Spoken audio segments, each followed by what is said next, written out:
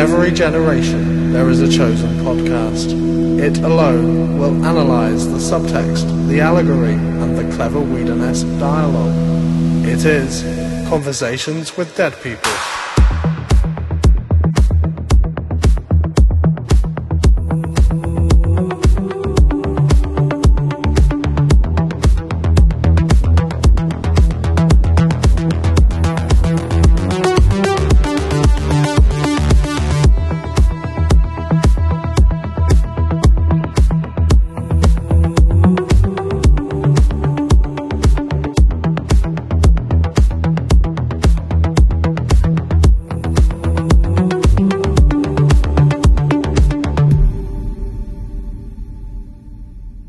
Hello, everyone, and welcome to Conversations with Dead People, a post-mortem podcast on the works of Joss Whedon. My name's Paul, I'm your host, and I'm typically joined by guests from the worlds of fandom and academia as we make our way through the critically acclaimed series Buffy the Vampire Slayer and its spin-off series Angel. This week we've made it to episodes 517, Forever, 518, Intervention, and 519, Tough Love. We're getting into the darkness of the season now. Talking with me this time is Melanie Scala, back in the graveyard at last. Thank you so much for joining me. How's it going, Melanie? It's going well. Thank you for having me. It has been a while. Yeah, and after this, unless you need me to sub, I'm not back until season 7. Oh, wow. Well, yeah, scheduling has been a little hit or miss recently, so I'm sure that there will be some pitch hitting that I may reach out to you for between now and season 7. But in the meantime, just an update for anybody who's interested. The Order of Chiraka still hasn't returned. I think the first time, I was going to say the last time you were on the show, but it wasn't that long ago. It hasn't been that long since you were on. But I think the first time you were on, we talked about, oh Lord, what were the episodes? What's My Line, I think? Yeah.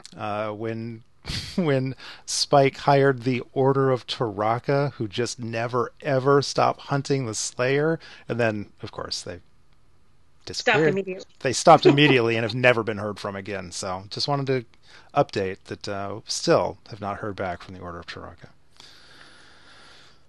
Anyways, so anything we need to address before we just dive into these 3 episodes? No, let's just get to it. All right. Well, let me drop the spoiler warning that everybody's really here for, the spoiler warning.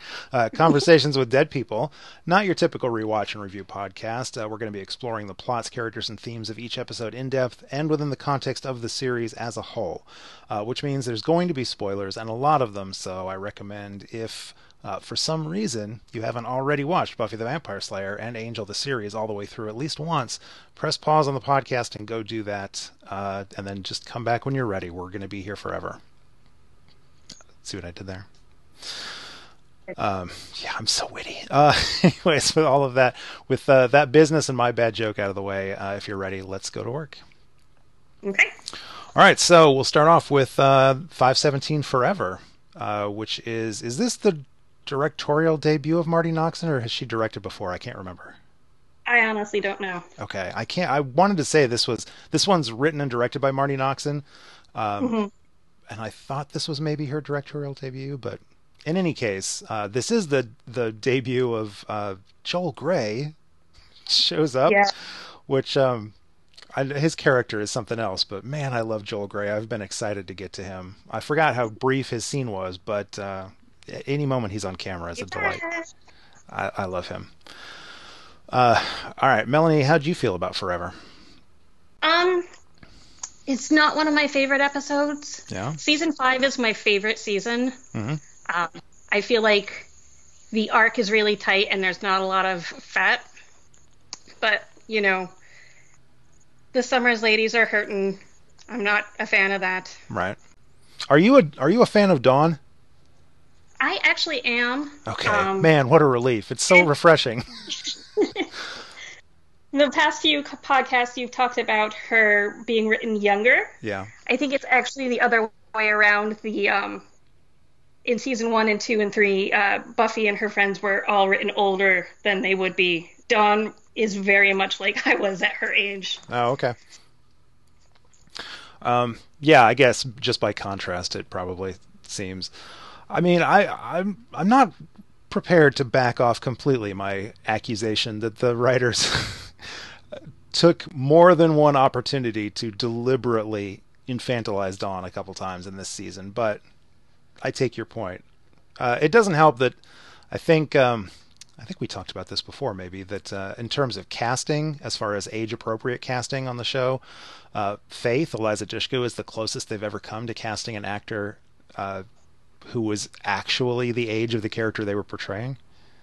Yeah, I think Charisma Carpenter was like 28 when the series started. Yeah, they were all way...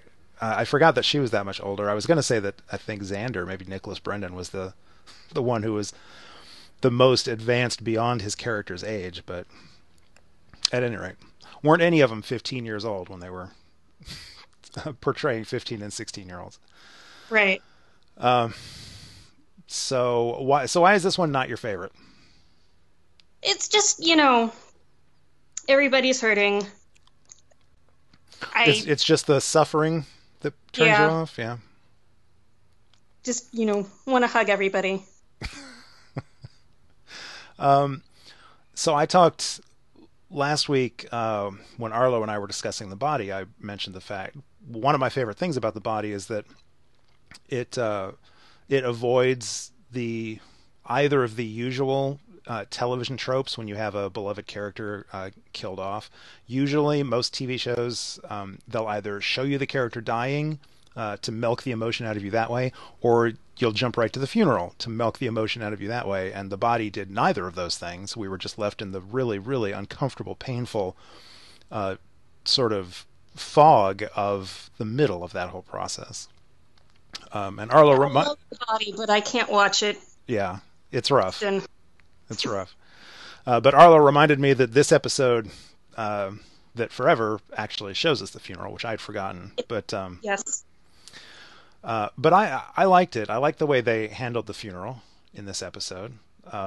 It was, I don't know, we didn't really dwell on the funeral itself. And the wrap-up of the funeral gave me one of my favorite shots from this episode, actually, which is the sort of transition after everybody has left the funeral and it's just Buffy standing at the graveside. And we pull in tight and the color fades out of the scene. At first it just looks like we're bleaching the color out of the scene to show how bleak Buffy's life feels at the moment. But then we realize that it's actually, we're transitioning into night because she's been standing there the whole time, and then Angel just walks up behind her, which was a lovely moment.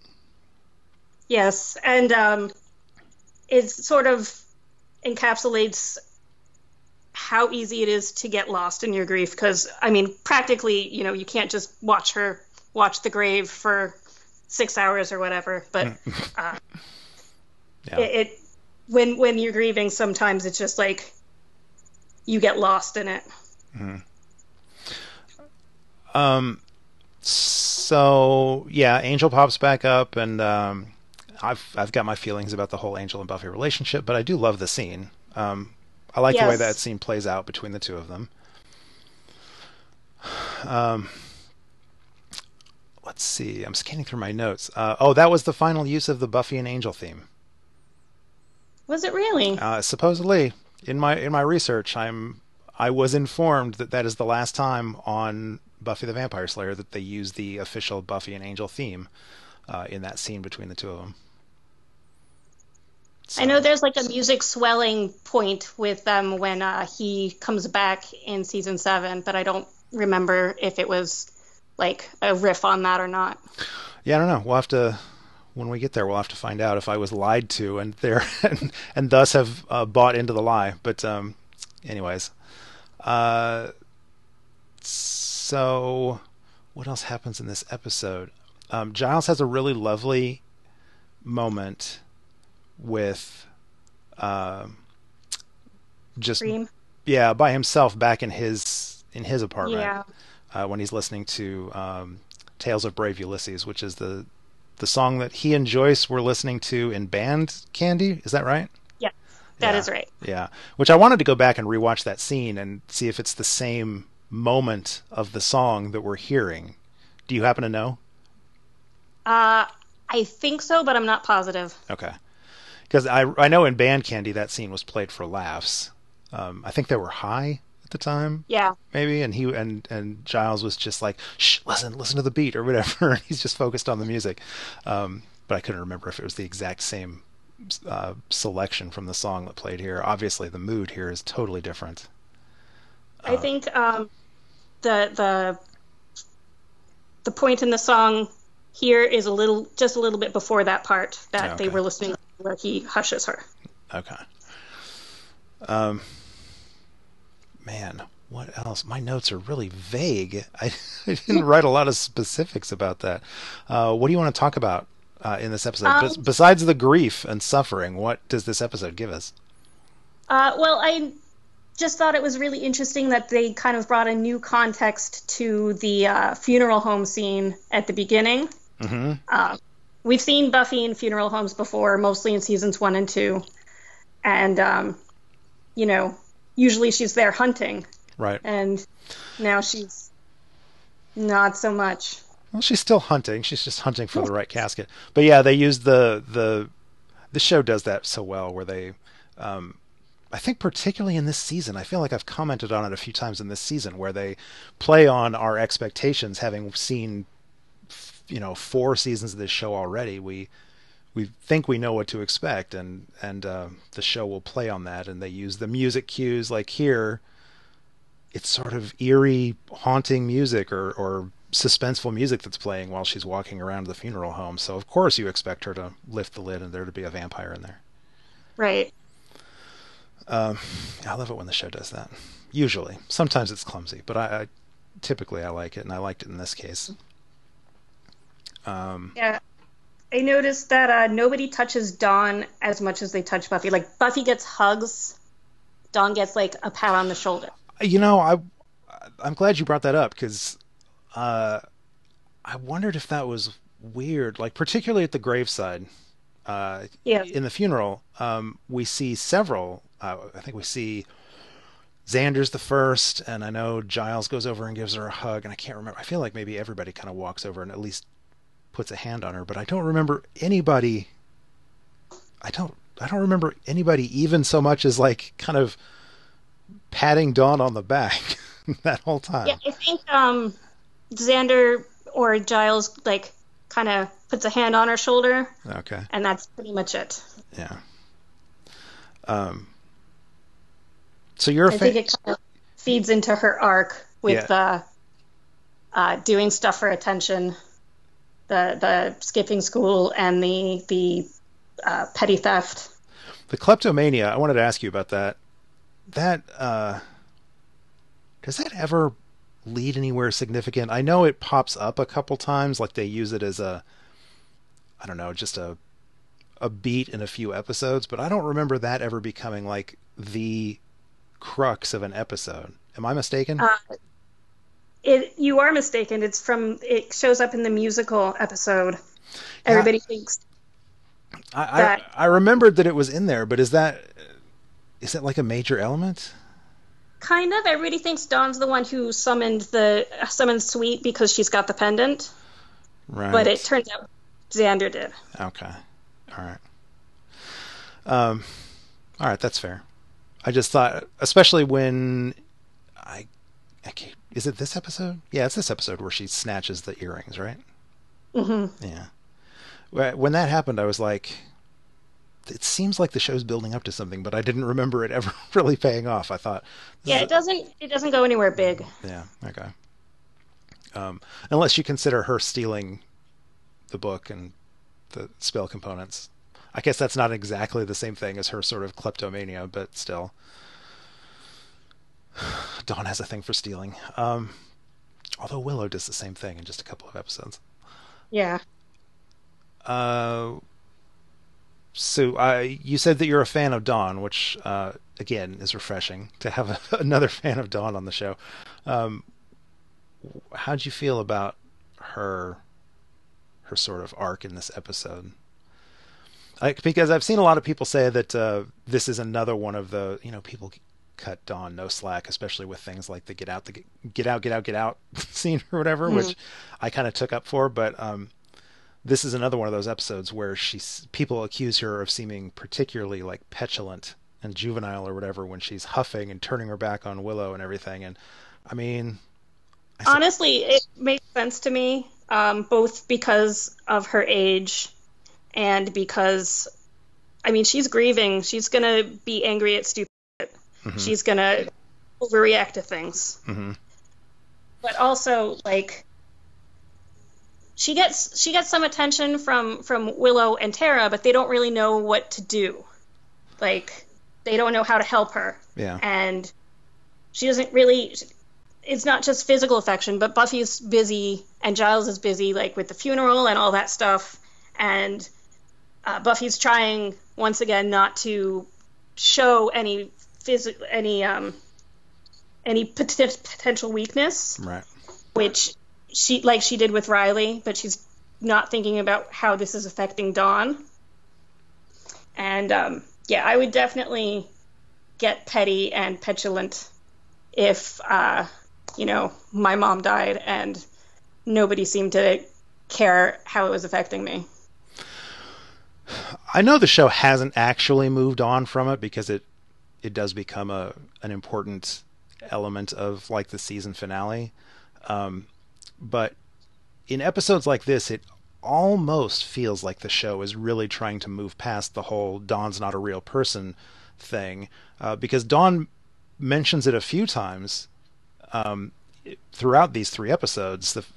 People talk about how upset she is, and she will say, yeah, my mom just died, and I'm not a real person. She says that several times, and the whole your mom died gets way more attention than the notion of, oh yeah, you're not a real person. I don't know, it just feels like Dawn mentions it a few times, like, yeah, I'm still dealing with that, and no one really kind of acknowledges that, which... it's definitely, she's got a lot of heavy stuff to deal with. Yeah. I mean, I guess I'll cut the other characters some slack because they've sort of, particularly Buffy, has already kind of made up her mind. You are a real person. You're my real sister, and she doesn't really want to deal with the notion that she's not actually a real person. So I get it, but just in terms of storytelling, I'm like, yeah, guys, she's dealing with some stuff, man. Yeah. Cut her a break. That scene that I was just asking about with how petulant she was being when she's staying with Tara and Willow, I actually had I was a little more uncomfortable with Tara and Willow in that scene than I was with Dawn. Yeah. I have a question. Why doesn't Tara tell Dawn about her mom, just like she did with Buffy when Buffy was worried before the surgery? Yeah. I mean, it's probably to fall back on for storytelling reasons. Maybe they didn't want to just repeat the same information that the viewers had already seen. But in fiction, it makes much more sense that Tara would have had that conversation with Dawn as well. Absolutely, especially like she says, "I know how you must be feeling," and Dawn's immediate reaction is, "No, you can't." Mm-hmm. But I kind of want. So I'm really about to praise Tara here for a second. That particular scene where she says, "I know how you're feeling," and Dawn's like, "No, you don't. You can't know how I feel," or whatever. Mm-hmm. That certainly would have been an opportunity for Tara to say, "Actually, I do," and to go into all that. But I kind of like the fact that she doesn't.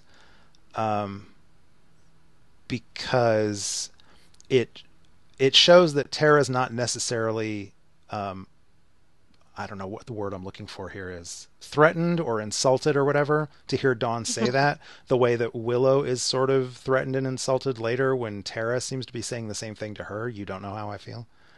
Right. I don't know. It's just one of those little things that I don't know if that was an intentional parallel that was being drawn there or if they just didn't have the time to fit that speech in. But I was going to say I have more problems with Willow and Tara in that scene, mostly because of how kind of awkward they're being, and I guess it's mostly Willow. How really like I don't know. It was just Dawn seems appropriately petulant for the situation she's in, and Willow was really treating her like a 6-year-old. I don't. It was weird to me, but I can understand it to an extent, being awkward because you don't know what to do, you don't know what's going to help. Yeah. But they went over the top a bit. Yeah. But my favorite thing that comes out of that scene is I love how as soon as Dawn raises the whole, I want to bring my mother back, the dynamic shifts dramatically. Like Tara gets deadly serious. I love how almost angry and forceful Tara was when she sort of steps to the foreground and is putting her foot down and saying, no, we cannot do this. And Willow's in the background being all, I guess we can't because maybe the spell would go wrong or whatever. And Tara's like, that's not the point. Yeah, there's definitely some foreshadowing with just to I think it's intervention, isn't it? That are you looking for Dark Willow? Yeah. I think it's Tough Love. Okay. It's the third one we're going to be talking about. But actually, I think all 3 of these episodes do an awful lot of foreshadowing of season 6. Yes, I have that a lot written down. Foreshadowing for this, foreshadowing for this. Mm-hmm. Yeah, this a few of these episodes. We'll talk more when we actually get to Tough Love. I'm not a huge fan of Tough Love because it does some necessary stuff, some plot movement, and it moves characters into position for the leading into the end of the season. But I almost feel like these things are setting up more for season 6 even than they are really for the end of season 5. There's so much stuff in here. Like, it's near the end of season 5 where we're kind of in the second half, and how much did they know they were going to do, and how they were going to do it. Yeah. So this is all obviously foreshadowing Willow. This is, I was going to say the first, but it's not. We've seen hints already. This is just one more. This is a pretty big step towards Willow's sort of path of darkness from season 6. Like she nudges Dawn in the direction of resurrection. And it's clear that like she's already starting to do stuff behind Tara's back. Mm-hmm, yeah, she's already hiding stuff, and I don't think she outright. I guess she outright lies here. She lies in. I think it's Tough Love when they tell her don't go after Glory, and she's like, all right, I won't go after Glory, and then she immediately goes after Glory. When she does some terrible lying when Tara discovers the book is gone. Yeah. And starts like wondering, what else she took and what she's gonna do. Mm-hmm. And Willow's just like, I don't think she took anything, but we should look because yes, we should look. It was completely ridiculous that they didn't have Tara pick up on that. Yeah. Well, speaking of how ridiculous it is that characters don't pick up on stuff, I want to pretend that is our segue into the next episode. We're not going to segue yet, but that is a beautiful segue, so I'm just going to hang on that. That one's going to hang right there. Just remember that. Before we segue into intervention, I just want to say I was overjoyed that Joel Grey makes his appearance in this episode, so we need to talk about that whole scene. Absolutely. And of course, that gives me an opportunity to talk about my beloved Spike, who, well, at the very top of this episode, he had a great moment where he comes to deliver flowers for Joyce, and he has I personally find it kind of a touching scene where he explains that, this isn't about Buffy, this is about Joyce. I liked her. She was the only one of you lot that I actually liked. Yeah, and it's really sweet. My only note on that is Spike, heart, flower. And that's your note? Yeah. Yes. I mean, yeah, if I took my notes on with pen and paper instead of in my computer, I'd probably have all sorts of hearts and star stickers all over it. It would look like my notebook would look like a 14-year-old girl's. But yeah, so that was a touching moment, and then we get Spike offering to help Dawn, which, again, I'm sure some people will look at it as this is entirely selfish, and Dawn even calls him out for it. She's like, I'm not stupid. I know you're trying to get into my sister's pants. That's the only reason you're doing this. But being the Spike apologist that I am, I read his motivation here as, we'll say, at least 80% pure. Really? His thing of when he breaks down and he's like, I just don't like seeing Summer's women taking it so hard on the chin or whatever.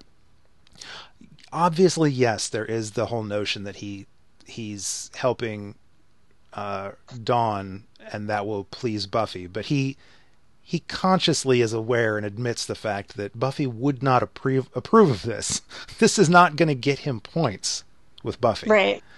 And so I really love the relationship that builds up gradually between Spike and Dawn. I like the kind of rapport that they have, and the fact that he calls her Little Bit, and I don't know, I love that whole thing. And so, ill-advised, his decision to help her, yes, but I feel like it was mostly, at least, coming from a good place. I think it was too, but I don't have that high of a percentage. I'd say like 60-40. Oh, okay. That's fair. That's fair. I cut Spike a break more than maybe he deserves, but I don't think, like when he helped her break into the magic box and that's when she learned she was the key, his whole defense at that point was, I think, if I'm remembering this correctly, it was basically she was going to do it anyways. I went along to make sure she was safe. And I don't think he ever has to defend himself for his actions here, but that seems like an appropriate defense. Like he knows she's going to do it. In fact, in this episode, he tells her, no, you can't go down there. You have to stay here. I'll go do it. And she's like, no, I'm going. And he's like, oh, look at that, Biddy Buffy or whatever.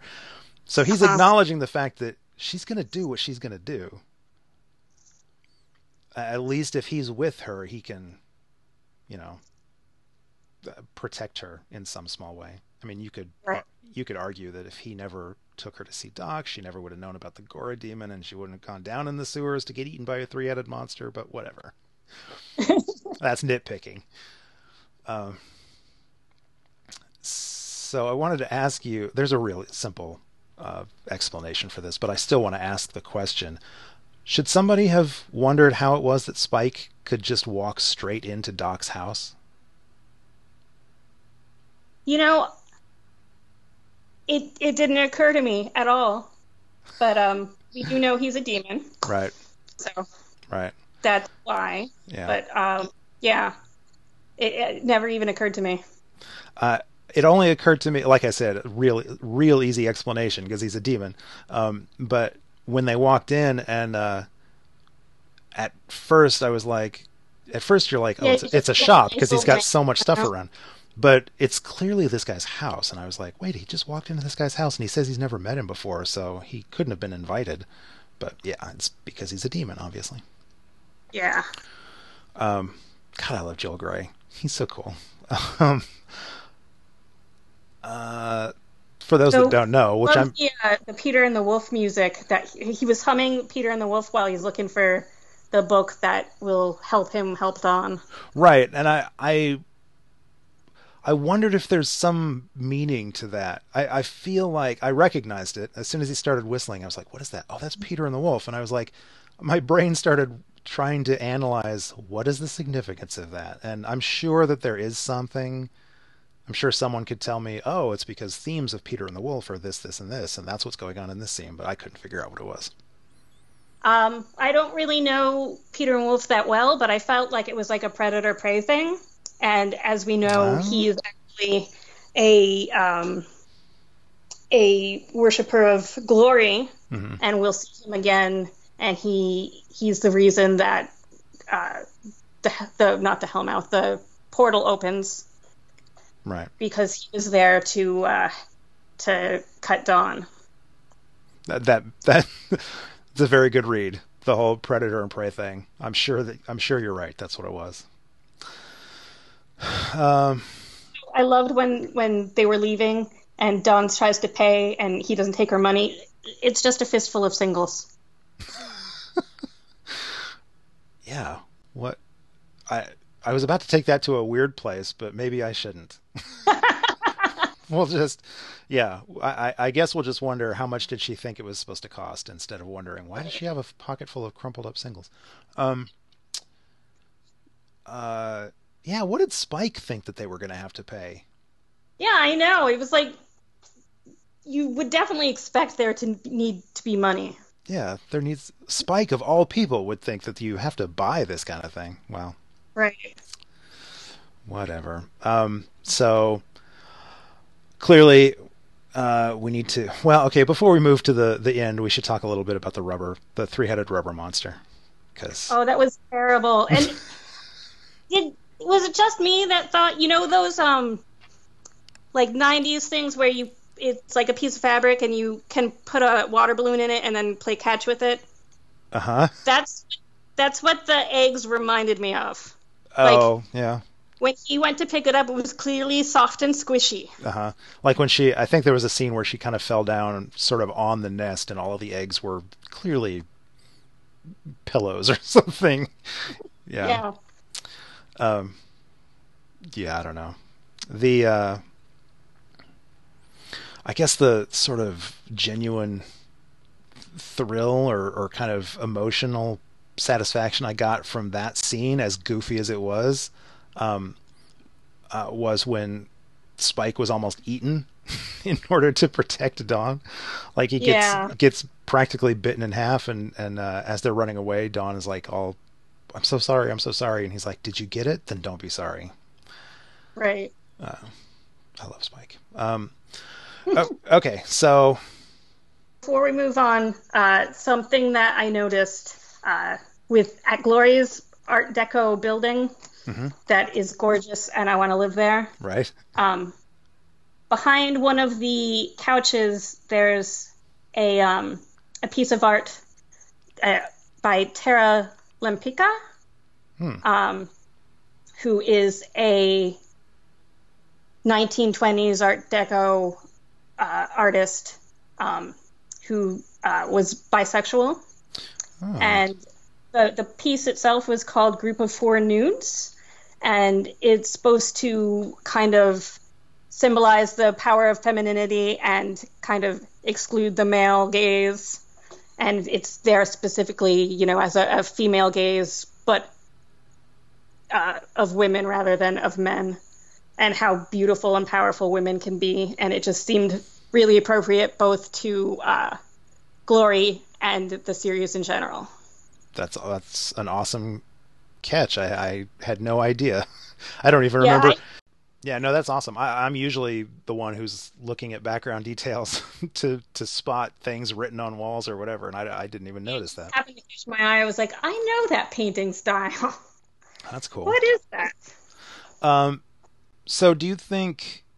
I was about to ask if you think that there's a mixed message in that scene, because this is also where we get Glory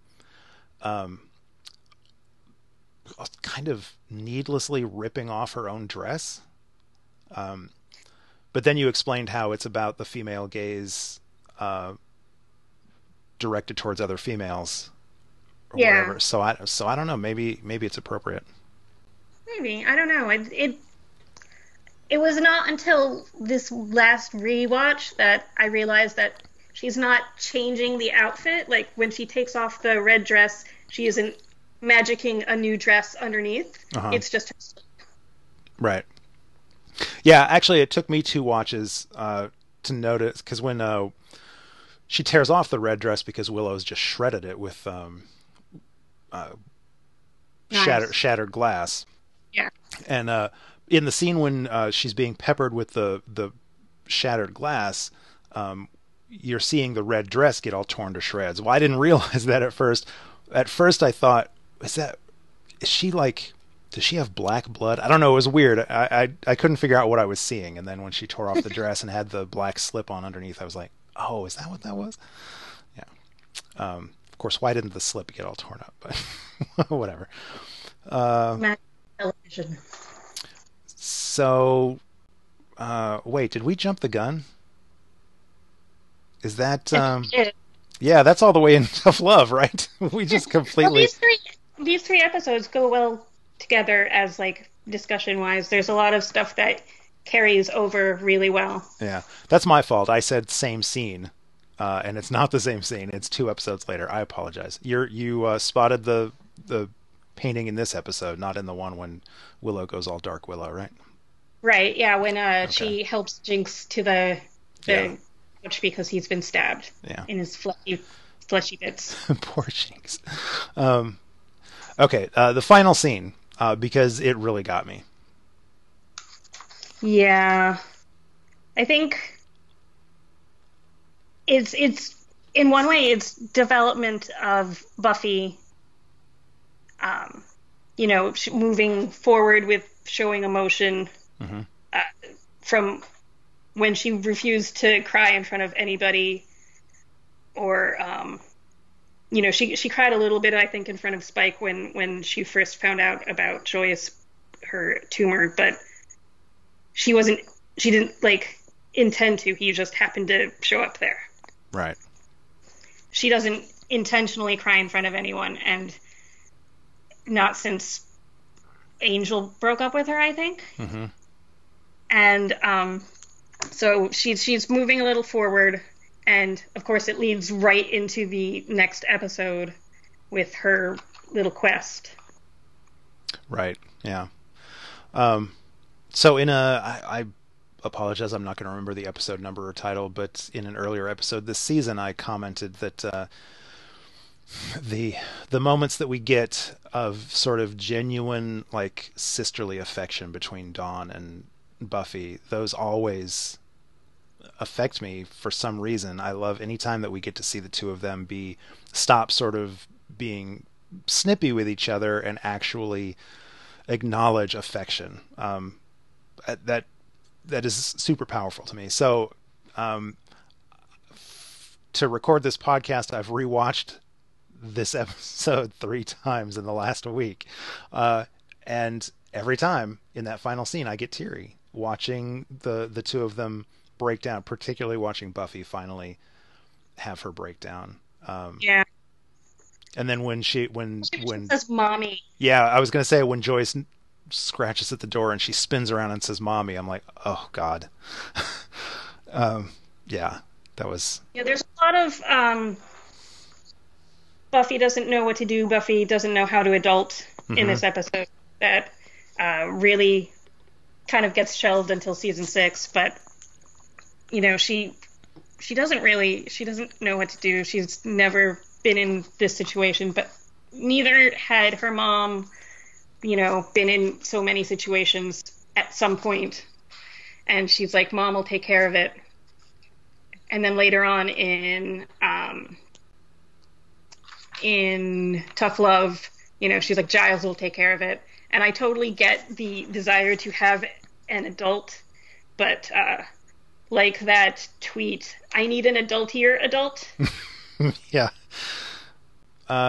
So we probably can't move out of this without at least mentioning the fact that we acknowledge W. W. Jacobs' 1902 short story, The Monkey's Paw, which is so very clearly Indeed. like the inspiration for this whole episode with the careful what you wish for kind of thing. Yes. It's nice that they don't actually, show you what could go wrong. Right. It's nice that nobody has a copy of The Monkey's Paw on their shelf or anything. That too. Yeah. I also kind of like, I've seen some people complain about the sort of weirdness of that spell that I've seen people ask, does that mean that Joyce crawled out of her grave and physically walked to her door? And then when Dawn rips the picture in half, where does the body go? And I'm like, Yeah. it's magic. I kind of like the ambiguity of it. I like how, yeah, I don't know. And also that's straight from The Monkey's Paw. That's how it happens in the original story, is that the corpse is at the doorstep and he throws the monkey paw in the fire, I think is what he does, and it breaks the spell, and then all of a sudden there's just no corpse on the doorstep. Yeah. But anyways, I liked it. I I didn't want to nitpick that. Okay, let's move. Unless there's anything else, let's move on to Intervention. Which this also is another one of those episodes that maybe taken by itself seems just like it's moving pieces around on the board and not necessarily a strong episode on its own, but I actually kind of liked it. Not kind of, I liked it a lot. I like this episode a lot. I do too. Okay. So what do you like about it? Or how do you feel about Intervention? I really just I like kind of the silliness of it, and also there's a lot of really good lines. It's a Jane Espenson episode. Mm-hmm. It's even if she somehow wrote something completely terrible, I would find it hilarious because she's really good at one-liners. Yeah, I've got a lot of quotes pulled out of this episode. Same. So I've seen a couple people complain that the Buffy bot is just sort of introduced because they know they're going to need that Buffy bot in a later episode. I don't know. It's a weird complaint, but I've seen a number of people say that this episode feels like they just dropped the Buffy bot in there so that they will have it available to use in a later story. I don't know that that's necessary. I mean, it probably is true. That probably is actually why they did it. But in terms it was at the end of I Was Made to Love You that he gave Warren the stuff, right? Yeah. No, they definitely set it up. Which that was also a Jane Espenson episode, right? She wrote that one as well. So I don't know. I'm pretty sure she did. I think she wrote both of those sort of robot episodes. But I mean, yeah, it was certainly set up. But I don't know. Well, I mean, it makes sense to me. Probably Spike thought it was a healthier coping mechanism than just getting over Buffy, which it's not, but he probably felt that way. Yeah, I want to jump to the end, but I'm not going to do that. So you said that it's a lighter episode, or that there's some humor in it, and yeah. That is a welcome. I love shows that just rip your heart out episode after episode, but it is nice to every once in a while get a break. And I think Espenson has even said that one of kind of the motivations behind telling this story at this point was to give Sarah Michelle Gellar a little bit of a break, to let her do some fun stuff in the midst of this really grim sort of arc that the character is going through. And so that's refreshing. It is indeed. I will never quite understand. I know at the end of the episode they kind of turn it into a joke, but I will just never understand how in I Was Made to Love You, the Scooby Gang instantly knew immediately knows, that April was a robot, and here they never figure it out. Yeah, they kind of hand wave it as we thought it was weird behavior in light of the fact that you're grieving, but even the Buffy bot speech patterns are a little different. She's perkier, and I think really the way she spoke, you're a lesbian, you're my best friend. Yeah. Yeah, I think they should have caught on sooner. Yeah. The first time that they meet her, in the graveyard, when Xander and Anya meet her, there's a moment where Xander is kind of tilting his head, and when I was first rewatching this, I was like, oh, does he figure it out immediately? But no, never figures it out. I also love the fact that the Buffy bot says, Anya, how's your money? Or something like that. I love how excited Anya is about that Buffy asked. She's like, oh, thank you. Yes, that was her being thrilled about that was lovely. So let's see. How can I phrase this? Spike's post-coital hair is a thing of beauty. Oh my god, yes. Which I think he has through the rest of the episode, doesn't he? I feel like we get the first post-coital look at his mussed up hair, and then I think his hair is just mussed up for the rest of the episode. It's amazing. Yeah, it's great. And if I'm not mistaken, how can I put this delicately? There were 2 off-camera implied oral sex jokes in this episode. Or not? They weren't jokes. I remember at least one. There's one when Spike is kind of moving down out of frame. Mm-hmm. And I was like, oh, all right. Clearly, that was an implied thing. And then there's this scene later when Spike is just sitting there satisfied with a cigarette in his mouth, and all of a sudden the Buffy bot stands up from in front of him, and you're like, oh, geez, okay. I don't think I noticed that at all. I mean, he even is buttoning fastening his belt after that, so that was all right. Anyway, did you think that it was? Let's talk about the Vision Quest. Okay. Because I actually like the Vision Quest thing, the way it's handled in this episode. I know that it's sort of a trope that genre shows sometimes fall back on having a Vision Quest sort of info dump things, but I like the way it was done here, and it kind of made sense here, and it gave us another opportunity to see the first Slayer, although the voiceover was weird. Yeah, it was the form of the first Slayer, but I don't think it was the first Slayer talking. Right, it was meant to look like her, but it wasn't actually her. But still, it was weird to hear that voice. The other weird thing is that Vision Quest starts with them driving out into the desert, and the scene of them pulling up in the car is shot through the filter of heat haze to show that, oh yeah, they're in the desert. It is hot. And Buffy even makes the joke about, you're going to find my bleached bones, to which Giles has the wonderful response of, come on, it takes much longer than a week to bleach bones. We're bundled up. Yeah, they're both wearing sweaters and jackets. Yeah, it's ridiculous. I was wondering about that as well. Buffy's wearing a turtleneck sweater, for crying out loud. I know Buffy doesn't really dress for the weather, but she's definitely worn coats when I've been like, it cannot be cold enough for that coat. Yeah. But it's just so glaring in this episode. Now, it still doesn't make sense in the context of the show. They're supposed to be in the desert. We saw the whole heat haze thing. It's the desert. You're going to die. Why are you wearing a sweater? But I do want to mention that on my last rewatch, there's a shot where I think it's after she finds that big rock and she just kind of sits down on that rock to wait.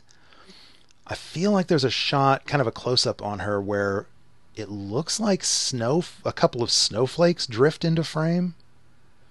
I'm sure there are other explanations. It could have been. It's also like the desert gets really cold at night. I know, yeah. So I don't know why she would necessarily wear it out there before the sun went down, but yeah, she would definitely want to have it with her. Yeah. Anyways, other than that, I did like the way the whole Vision Quest played out, and I liked the Hello Kitty reference. The Hokey Pokey joke was fun. Yes. But what? Okay, so we need to talk about the "Death is your gift" thing. Yeah. Which, in terms of kind of a line of dialogue, a revelation, or whatever, a statement of purpose that the show is giving us, that's right up there with, oh Lord, what did Dracula tell her? What was the line that Dracula told her? It was something about her darkness. Dang it. I can't remember how it went, but there have been allusions earlier in the season.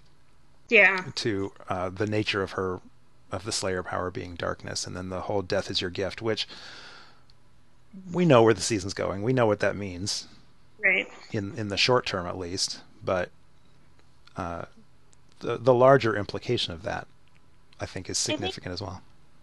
Like, a lot of it is to do with, we see in season 7 that, the Shadow Men infused the first Slayer with a demon so that she could fight demons. So it's multi-layered because death is her gift in that she, is protecting mankind by killing vampires and demons. Mm-hmm. You've got, she's going to sacrifice herself for Dawn. And really the position of Slayer in general is kind of, Slayer is sacrifice. Mm-hmm. You sacrifice your life, you sacrifice your relationships, you sacrifice everything. But Buffy complains about it all the time. She's sacrificing all this stuff that she wants to do, especially early on in the series. Mm-hmm. She complains about it, where she's giving up all sorts of things to be the Slayer, and she doesn't even want to be the Slayer. Yeah.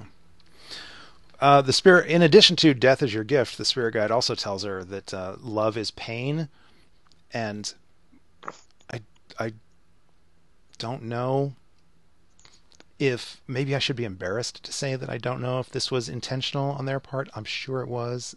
These writers are super smart. They're way smarter than me, but I actually like to read that line, the whole love is pain. I like to read that as a lead into the way this episode ends with we get the first deliberate, like, willing show of honest affection from Buffy to Spike when she leans in to kiss him as a, in gratitude of when she says, what you did for me and Dawn, that was real, I won't forget it. Mm-hmm. That is, I mean, she certainly doesn't love him yet, if she ever does, which we could argue. But that was Spike enduring a lot of pain on her and Dawn's behalf, and it earns him an honest moment of affection from Buffy. Yeah. And he's in a lot of pain. Like, I imagine the way he's all bruised up, kissing even gently would probably... Yeah. That was some good makeup. I want to give them props. We might want to question the physiology of vampires and how it works in this universe. Like, I don't know that we see Spike get winded a lot, and vampires don't need to breathe, so I don't know why he gets winded. And if a creature doesn't have a heartbeat and a circulation, would they really bleed and swell up the way he does? But I don't even care. It was a particularly good makeup job of making him look like Xander, of all people, even seems to feel a moment of sympathy when he says the guy was just so beat up, or however he says it. Yeah.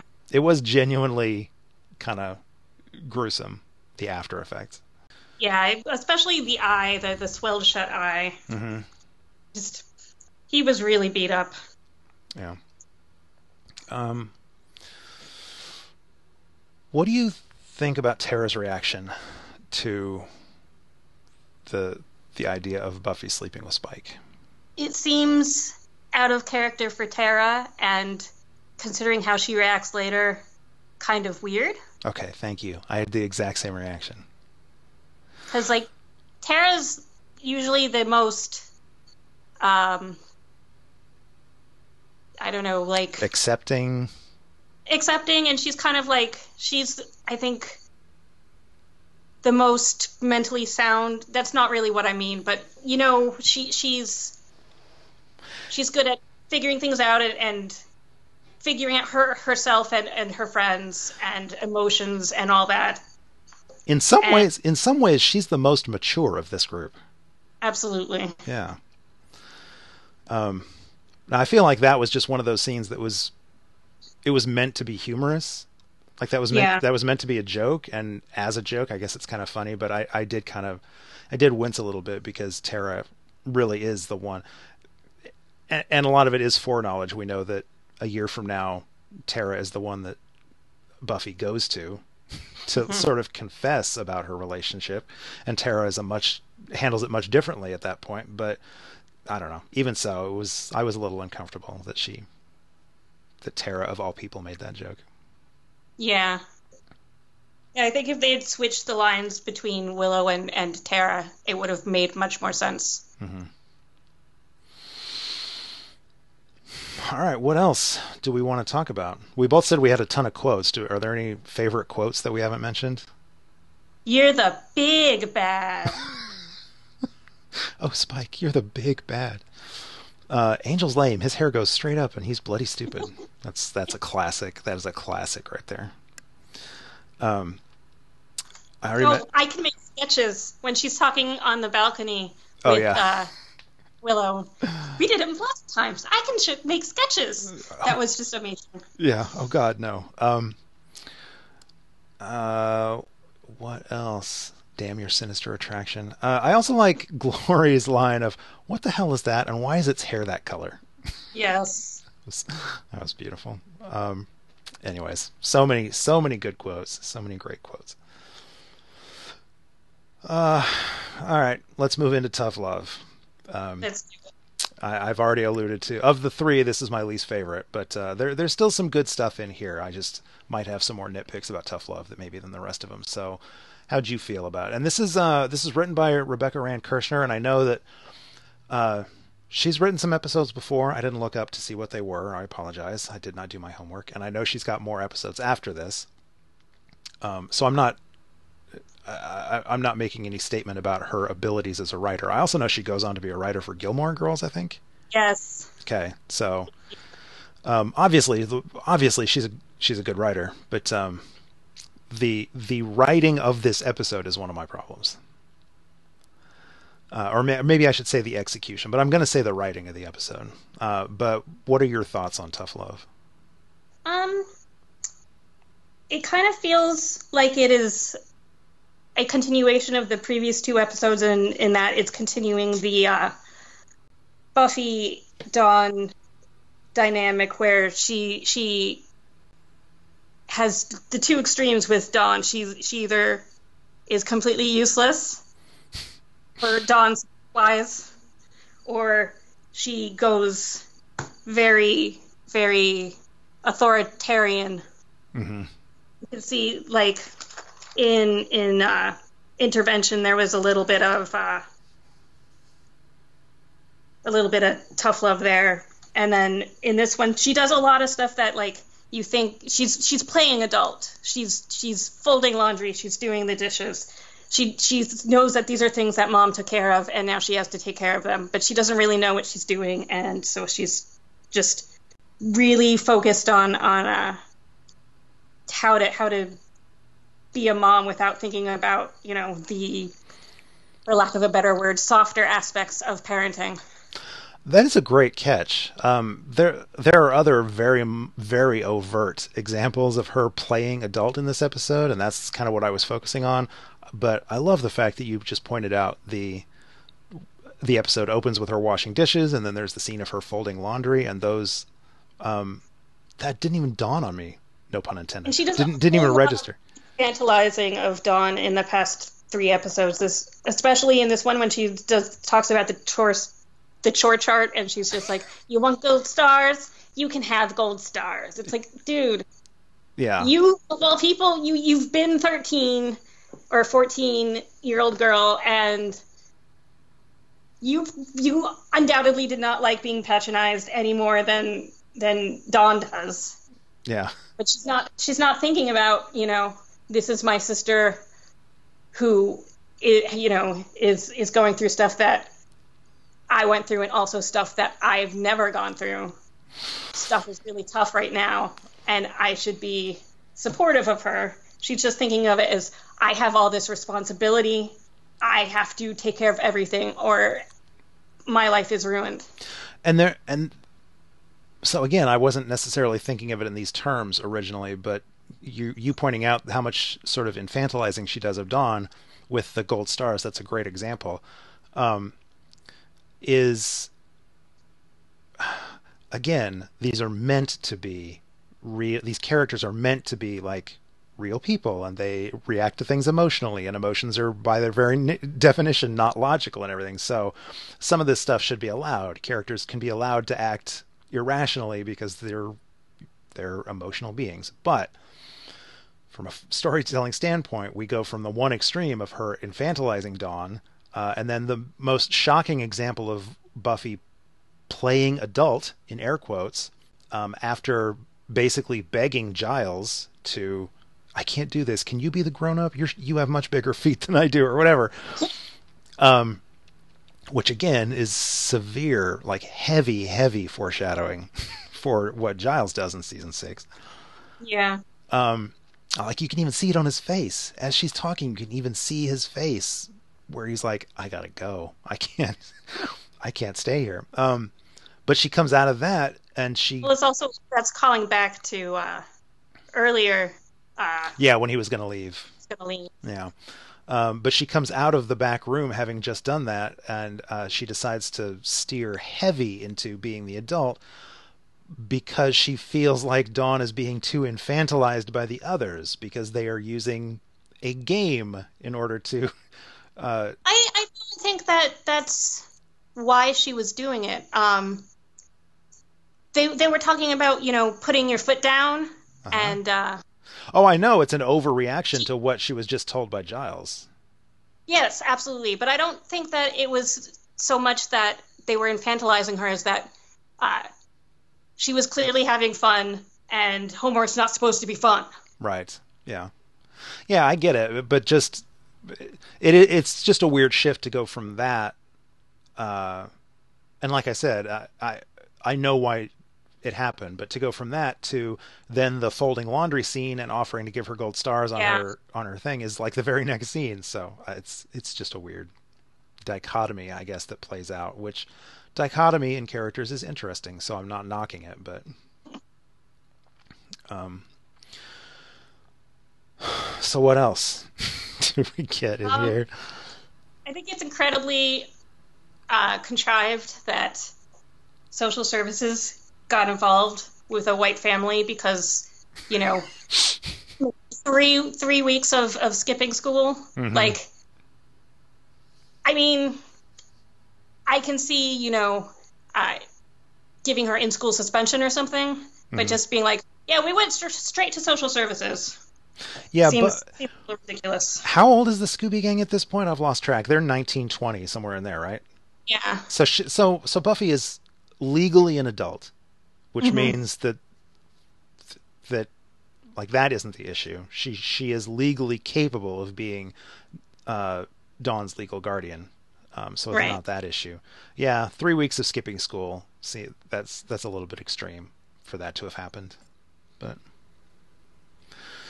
and the whole white family aspect of it. I mean, to be fair, that's the only kind of family we have in Sunnydale. Indeed. So, let's see. Last episode we had the off-camera implied oral sex that happened. This episode we get the off-camera implied torture when Giles is questioning the minion. Yes, I absolutely feel that that's foreshadowing to the gift. Okay. Like when he deals with Ben. Right. Yeah. He had the girls turn away so that he could take care of it without scarring them or setting up expectations. Right. And then in the gift, he waits till everybody's walked off before he takes care of Ben. Yeah, I can't wait to talk about that scene. So, what else did we get in this episode? We get, the way they got the minion, I thought was funny. The whole casual, this too shall pass, as he just absentmindedly opens the door and smashes the guy's head. In my notes, actually, this too bonk shall pass. That's great. I love Suave. One of those times Giles gets to be a little cool. I know, I love Suave Giles. So we get another example of Buffy trusting Spike. It's a little less jarring since this is coming after the whole I won't forget what you did for me and Dawn, whereas the 2 or 3 examples before came before she had decided she was going to trust him. But anyways, another example of Dawn's safe, she's with Spike. And then we get the another wonderful moment of Spike being more perceptive about Buffy's friends than she herself is. Yeah. When he recognizes that Willow's probably not giving up her whole revenge idea. Yeah, I think Buffy is she's both a little overconfident and insecure about how like her ability to she's not like a big deep thinker. So she's a little overconfident in this case, but a lot of times she's also like super insecure about how like, did I miss that? How did I miss that? Yeah. Yeah, jumping to that means we just jumped over the whole Tara gets her brain sucked out. I want to know how they came to the conclusion. Like, Glory has the minions talk about everything, and we never saw like the minions really see Tara being treated as special or finding out that she's new in the group. Like, the viewers know that she's the newest, not counting Dawn. But how does Glory figure it out? Yeah, you're right, because we saw how they came to that conclusion with Spike. Yeah, I don't remember if there was anything in this episode that if there was ever a scene of them peering through the window as Tara was being treated differently. I don't think there was. I think so. Well, I mean, Glory herself says it's after that, I think.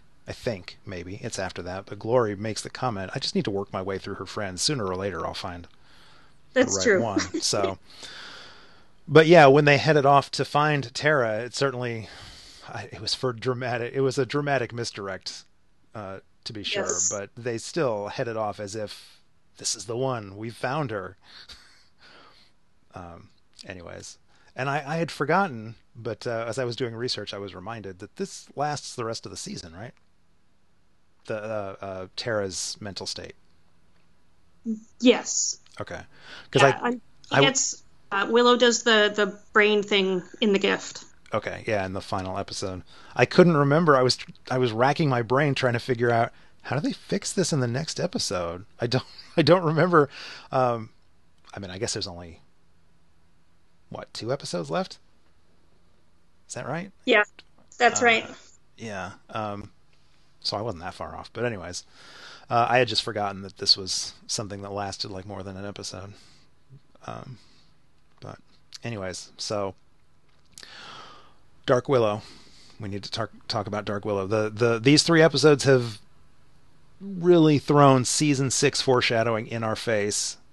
Yes. And in terms of Willow's kind of over-reliance on magic and her overconfidence in her magic, it's actually been this whole season has been throwing that in our face. But here they go all out. I actually had forgotten that we get full on like Dark Willow with the black eyes and everything. I really forgot that happened. I don't think she has the dark hair, but she gets dark. Yeah. Oh, you're right. Although, am I the only one who thinks floating in is a waste of magical energy?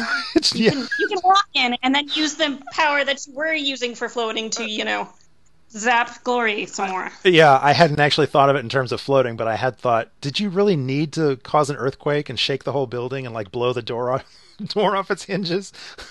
But yeah, I mean, again, dramatic effect. If I could do it, I would. Hell, I'd enter every room that way if I could.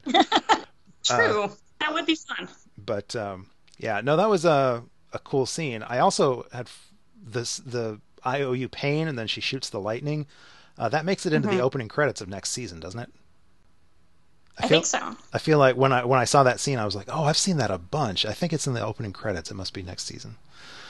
But anyways, it was cool. I mean, it's really chilling because I know where it's going, but it was cool for a moment to see Willow like completely unleashed. Yeah, in these past 2 episodes, I've really enjoyed the fights too.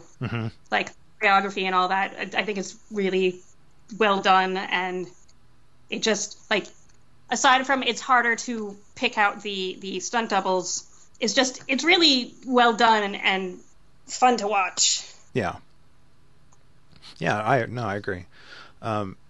Yeah, season 5 has a new stunt team, new stunt coordinator, and new stunt doubles.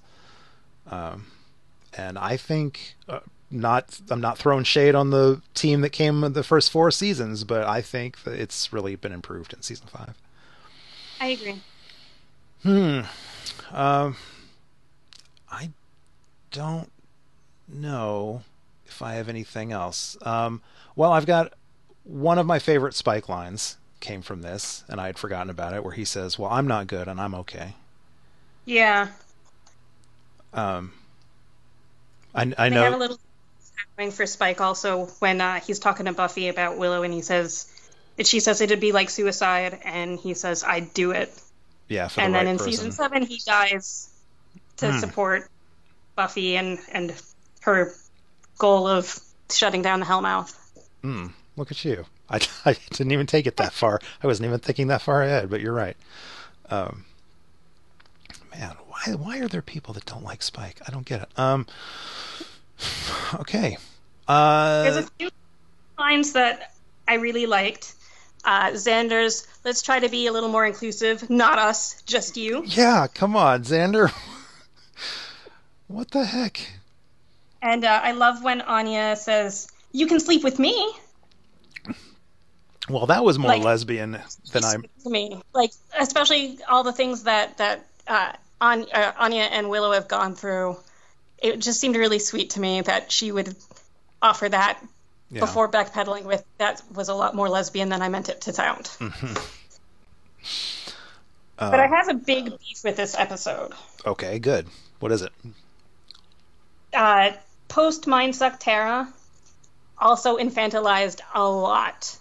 I've been hospitalized before for mental issues, and I've met a lot of people who have had a lot of different mental illnesses, different diagnoses, and I've never met any of them that like are just that regressed. And it's possible that it's just it's completely out of my my experience, and I am projecting that, but it seems like they just made her a toddler. Okay, so is your issue with how she actually behaves once her mind has been altered, or the way her friends treat her afterwards? The way she behaves. I mean, I know I've met people who are schizophrenic, which is what I think Glory's mind suck is supposed to kind of resemble, the results are supposed to resemble.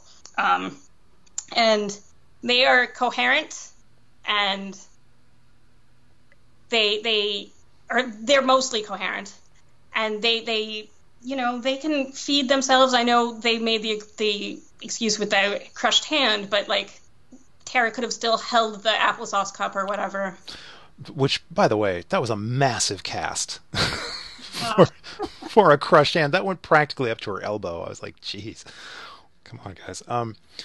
So yeah, earlier in this season, I tried to raise the issue of how this show deals with mental illness, and I couldn't quite articulate my thoughts on it. My thoughts were half formed, to be fair, and I couldn't really articulate what I was thinking, and I couldn't really ever get any of my guests to kind of jump on board and play along with me. So I've dropped that whole line of questioning. But now that you bring it back up, I'll tell you where I'm glad you brought it back up, because it is a thing that early on in season 5 I wondered about.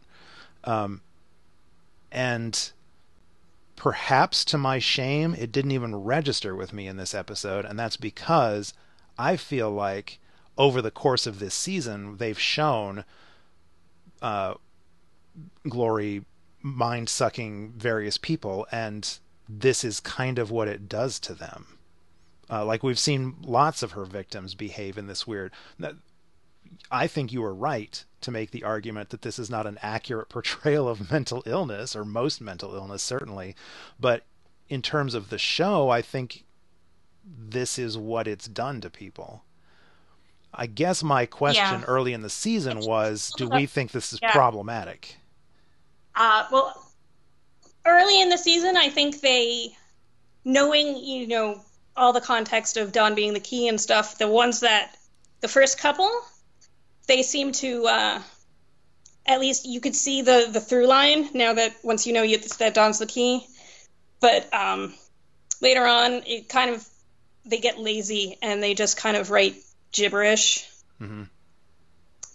And then with with Tara, that's absolutely problematic. I think they started out, not great, but not terrible, and then they just went downhill. Yeah. No, that's fair. I guess I wish I hadn't kind of let go of that thread in season 5. I kind of wish. I don't remember what it was that irked me or kind of squeaked me out maybe early in season 5, and I thought that this was going to be an ongoing conversation, and then I've let it go. So here we are, basically at the end of season 5, and you've brought it back. So thank you. No problem. So future guests, be aware, I will be asking this again. Yeah, but for my part, I didn't. I mean, I guess I noticed it being off just in the sense of I love Amber Benson, and the character of Tara quickly grew on me, but her early. I've always kind of had a little bit of an issue with the way the way Amber Benson portrayed Tara's really her most insecure moments, like when she starts to stammer and acts really like shy and insecure. Yeah. That's kind of where I feel like maybe some of the cracks in Amber's acting skill, at least back then, started to show. And I kind of got a little bit of that with her quote unquote crazy act. It seemed so performative that it kind of took me out of the moment. Yeah. Also, like it's a combination of her acting and the writing. Like when Glory rips off the wall and she says, "Such pure energy." It's like the most clunky line I have ever heard. Yeah, so I'd said that I might take issue with the writing in this episode. I'm not sure how much of it is writing and how much of it is pacing and how much of it maybe even directing. Maybe the director trying to get a performance out of the actors was off. I don't know. There was something about the whole episode that felt a little bit off, and that is one of the big examples. That is a dramatic moment. Like, this episode ends on a cliffhanger. Not many episodes in Buffy do that. And just the pacing of having everybody basically hold your spots while Tara delivers a fairly long dialogue about suddenly noticing the green energy around Dawn. I think the reason she just noticed it then is Glory's appearance, not just like the light coming in, but like Glory being near Dawn as the key, being near the key, kind of, since she's one of the only creatures supposedly that can use it. Right. It activates something in the key. Yeah. So I'm okay with that part. It's just that line kills me. Yeah, the line was rough, and it was too long, in my opinion, for everybody to just stand there in shocked silence after having the front of the whole house ripped off.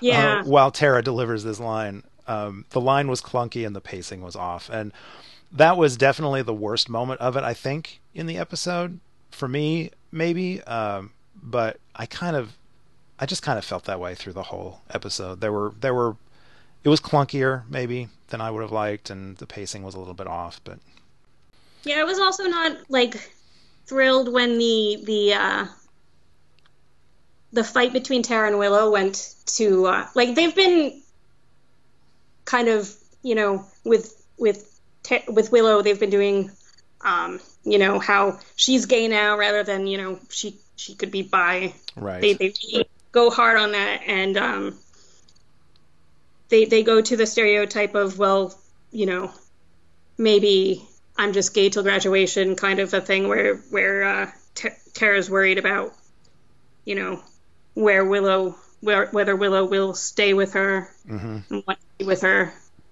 down the line.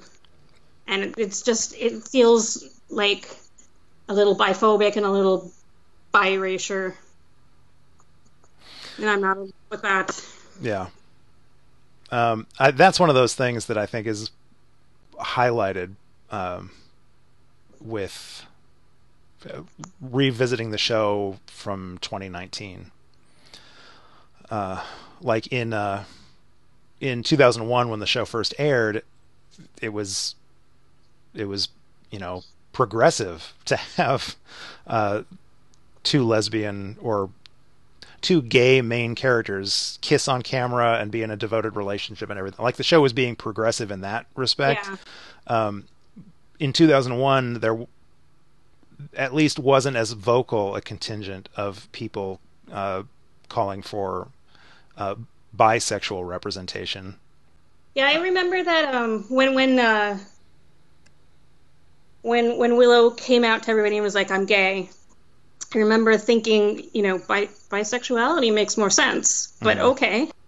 And I mean, it doesn't necessarily make more sense. There are lesbians who have dated men because either they didn't realize they were lesbians or they weren't willing to face it at that time. Right. But it made more sense to me, which makes sense because I'm bisexual. And so, I got over that pretty quickly when the first run through. But as I become more and more of an activist, I get more irked by it. Yeah. I am also, I have identified as bisexual, and at that time in 2001, I had acknowledged that already. So I don't, as I've said many times, I don't really remember how I reacted to this stuff on my first watch. So I don't remember if I had sort of made mental note of, oh, is she gay or is she bi? Like, I don't remember how I responded to that at the time, but this is, there's no segue here, but this episode, it really kind of put a button on the past three episodes with responsibility and fault. Like, Ben, when he gets fired, the doctor tells him he takes responsibility for his actions. Dawn feels that she is responsible for all the horrible stuff that Glory does. And Glory tells Tara that she'd be responsible for the deaths if she asked for help when Glory is right there. Right. So there's all this, within the episode, it's about misplaced responsibility, but there's also, this through line of responsibility and adulthood that this really puts a button on. Man, the transition into just depressing subject matter happened. A lot of people lay that at the feet of season 6. I may or may not be one of those people. But here we are in season 5, and it's already like, you have to grow up now. You have to be an adult. You have to take responsibility. Man, I'm just trying to watch a show about vampires. What's wrong with you?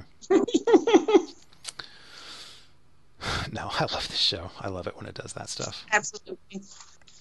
Yeah, there was a scene early in one of the earlier episodes where Ben encounters Jinx and lets it slip that the key is an innocent. Right. And he's willing to stab Jinx, which, he's committing, or thinks he's committing murder to protect Dawn, and then later on he becomes part of the group holding Dawn and helps Glory because he doesn't want to die. And it seemed like when that scene came around this time, I was like, why, what makes that switch? And I've come down on the side that it's when he loses his job, and he hit on Buffy, and he called her, and she kind of blew him off at the end of that episode,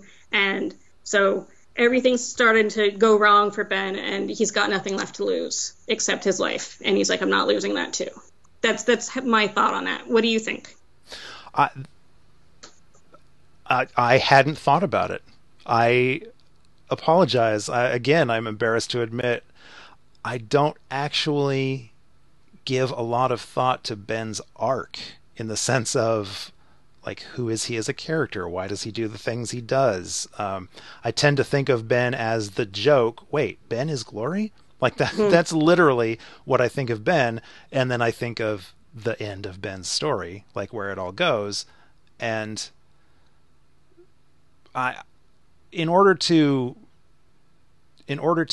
put any weight or gravitas to the end of Ben's story, like to watch what Giles does and to have any moral gray area to that, you have to, in some regards, think of Ben as a human. Otherwise, the moral gray area isn't quite as gray. But it's weird that it never has occurred to me to wonder what's going through Ben's head. Like, what is it like to be Ben? Yeah, mostly I don't think about that, but it just seems like such a glaring switch. But, like, story-wise, they needed also not just to think of Ben as human, but to think of Ben as a bad human. So, because otherwise Giles has always been a bit gray, but you don't want him, like, almost black gray. You want him, you want a little more lightness in there. Right. So just kill some random person. Right. Obviously, I'll have to talk about this more when I'm covering the episode, The Gift, where it actually happens. But I am a little bit intrigued. I forgot that there was a moment where Ben appears to have shifted much more into Glory's team. I literally forgot that. Yeah, it happens in the next episode, I think. Like, he kind of he teams up with the gang a little bit and then switches over a bit. Huh. Well, that's, as with so much of this show, it'll be interesting to see how I respond to it on rewatch, because my memory was that the whole horror that we as viewers experienced at watching Giles do what he does is that Ben was an innocent. And so I forgot that there was ever any graying of that, that there was ever any muddying of the waters there where we... Yeah, he's an innocent, but he's not that innocent and innocent. Okay. All right. Like, yeah. He's not like full-on black hat guy, but he's, He has an enemy. He has some culpability. Yeah. Okay. Interesting. Yeah, man, this discussion has been a revelation, if only for me realizing I've never pondered Ben. I've never thought about, like, that character. He's just a joke, and then he's a punchline, or, a punctuation mark for Giles. But yeah, for me, it's like 90% joke, 7% the end, and then like 3%. Why does he just make the switch suddenly? Interesting. So I think this is like the first or second time I've thought of it. So, like, I really gave a lot of thought about it too. All right, cool. For the podcast, I was like, I don't get this. Well, thank you for bringing that up. I was just going to ask why the doctor. First of all, why does Sunnydale apparently only have one doctor? Right? That's the same doctor that pops up every time they need a doctor in season 5. And then it was weird to hear the doctor when he was firing Ben, all of the various things that he came up with. First of all, it ends on the punchline of, or I know, an alien evil entity took over your body and made you do things. And I, as a viewer, was rolling my eyes like, oh God. But he also raised he said, the dog ate your homework. And then he said something about the Twinkie defense, which, man, that's I don't know what that is. Oh, you don't know what that is? I don't know. I don't remember the specifics, but at some point in, I think, the 90s, I'm not going to look this up, so I'm not going to fact check myself. People can send me hate mail if they want, but I think it was the 90s. There was some murder trial where the person was trying to prove that he was trying to get off on an insanity plea, claiming that he had succumbed to depression, and he proved, the way he wanted to prove that he was depressed is he had switched from a healthy diet to eating junk food, and it was dubbed the Twinkie defense. Well, that is, something that you do when you're depressed. I don't remember the specifics, but I just know that that's the joke of the Twinkie defense, and I thought that was just a weird pull for the doctor to throw into that. But anyways, so that's it. I don't think I have anything else. Yeah, I didn't really have anything else. Yeah, while we were talking about Ben, it occurred to me that it'd be like Suicide, I'd Do It is also kind of foreshadowing for Buffy and the Gift, which is probably really obvious to everyone, but I didn't think about it till just now. Yeah, another good catch. I also hadn't thought of it. I was wondering just now when we were talking about Ben, my first thought was, if Ben's really a good guy, why doesn't he kill himself if he knows that would defeat Glory? And I was like, that's kind of rough. Yeah. Don't. Can't put that on a character. But anyways. Okay. Cool. Anything else? Any final points? I guess I did want to mention that Xander, just because I'm the comic book guy, Xander was reading an issue of X-Men, and I don't know. I paused to see if I could figure out what it was, and I really couldn't figure it out on my own. But apparently, according to Wikipedia, I think they say it's X-Men 109, which is the first appearance of a character who would eventually become known as Guardian. So I was trying to figure out what the significance of that issue was. I own that issue. I was trying to figure out, what does that have to do with the story? Like, why is that the issue he's reading? And the only thing I can come up with is the whole Guardian, Buffy is Dawn's legal guardian. That's a stretch. It's a super stretch. I'm sure it was just a random issue they had him read, but I want there to be significance to everything. I am that ways a lot too, so I understand. All right. Well, thank you, Melanie, for patiently waiting in the wings all this time to come back on the show. Obviously, season 7 is looming in the future, but I'm sure you can pop back up for season 6. Quick question: what are your feelings on season 6? Are you a fan or not? It's not my favorite season Okay. because of Buffy's depression. Because I am bipolar, so I do go through a lot of depression, and I don't really want to do that with my entertainment. Yeah. There are some really good episodes, and I think other than like that, the terrible magic as drugs metaphor, it's a lot better than most people think. Yeah. I'm famously not a fan and supporter of season 6. I acknowledge that there are some fantastic episodes. Arguably one of the best episodes in the entire series come out of season 6. But season 6 as a whole just kind of pissed me off originally. So we'll see where I come down on this rewatch. When everything originally ran, I stopped watching halfway through season 5 because I was dropping out of college and I was really depressed. Mm-hmm. And I didn't come back to the show until a third or fourth episode in season 6. So I may have rose-tinted glasses on that one. Okay. Well, yeah, we'll have to find an opportunity for you to come back in 6 then and see. To basically force you to rewatch season 6 and see how you feel about it. So until then, thank you for coming back. And do you want to let the people at home know where they can find you online? I'm on Twitter as @ResearchNerdery, all one word. That's pretty much it. Okay, that's cool. God bless you for only having the one. And bless you guys at home for listening. You can find links to this and all of our past episodes at the website conswithdead.com, or you can subscribe to the show on iTunes. If you do that, please rate us or write us a review. Spread the word. If you've got questions for me or any of my guests, or if you'd just like to share your thoughts on whatever we've been talking about, please join the conversation. You can drop us an email at conswithdead@gmail.com. Follow us on Twitter at conswithdead, or reach out to us on Facebook at facebook.com/conswithdead. Next, things get seriously dire in the next couple of episodes, as if they aren't already dire, but it gets even worse. So what better time to welcome a shiny new guest to the podcast, right?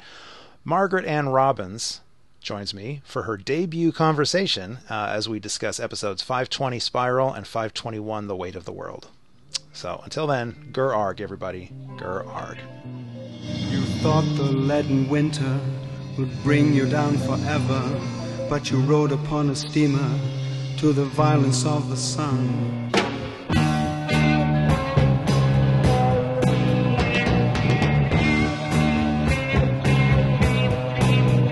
And the colors of the sea bind your eyes with trembling mermaids, and you touch the distance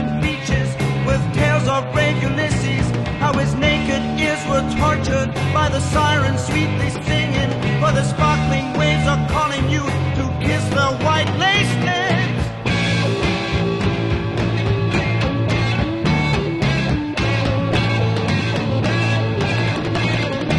And you see a girl's brown body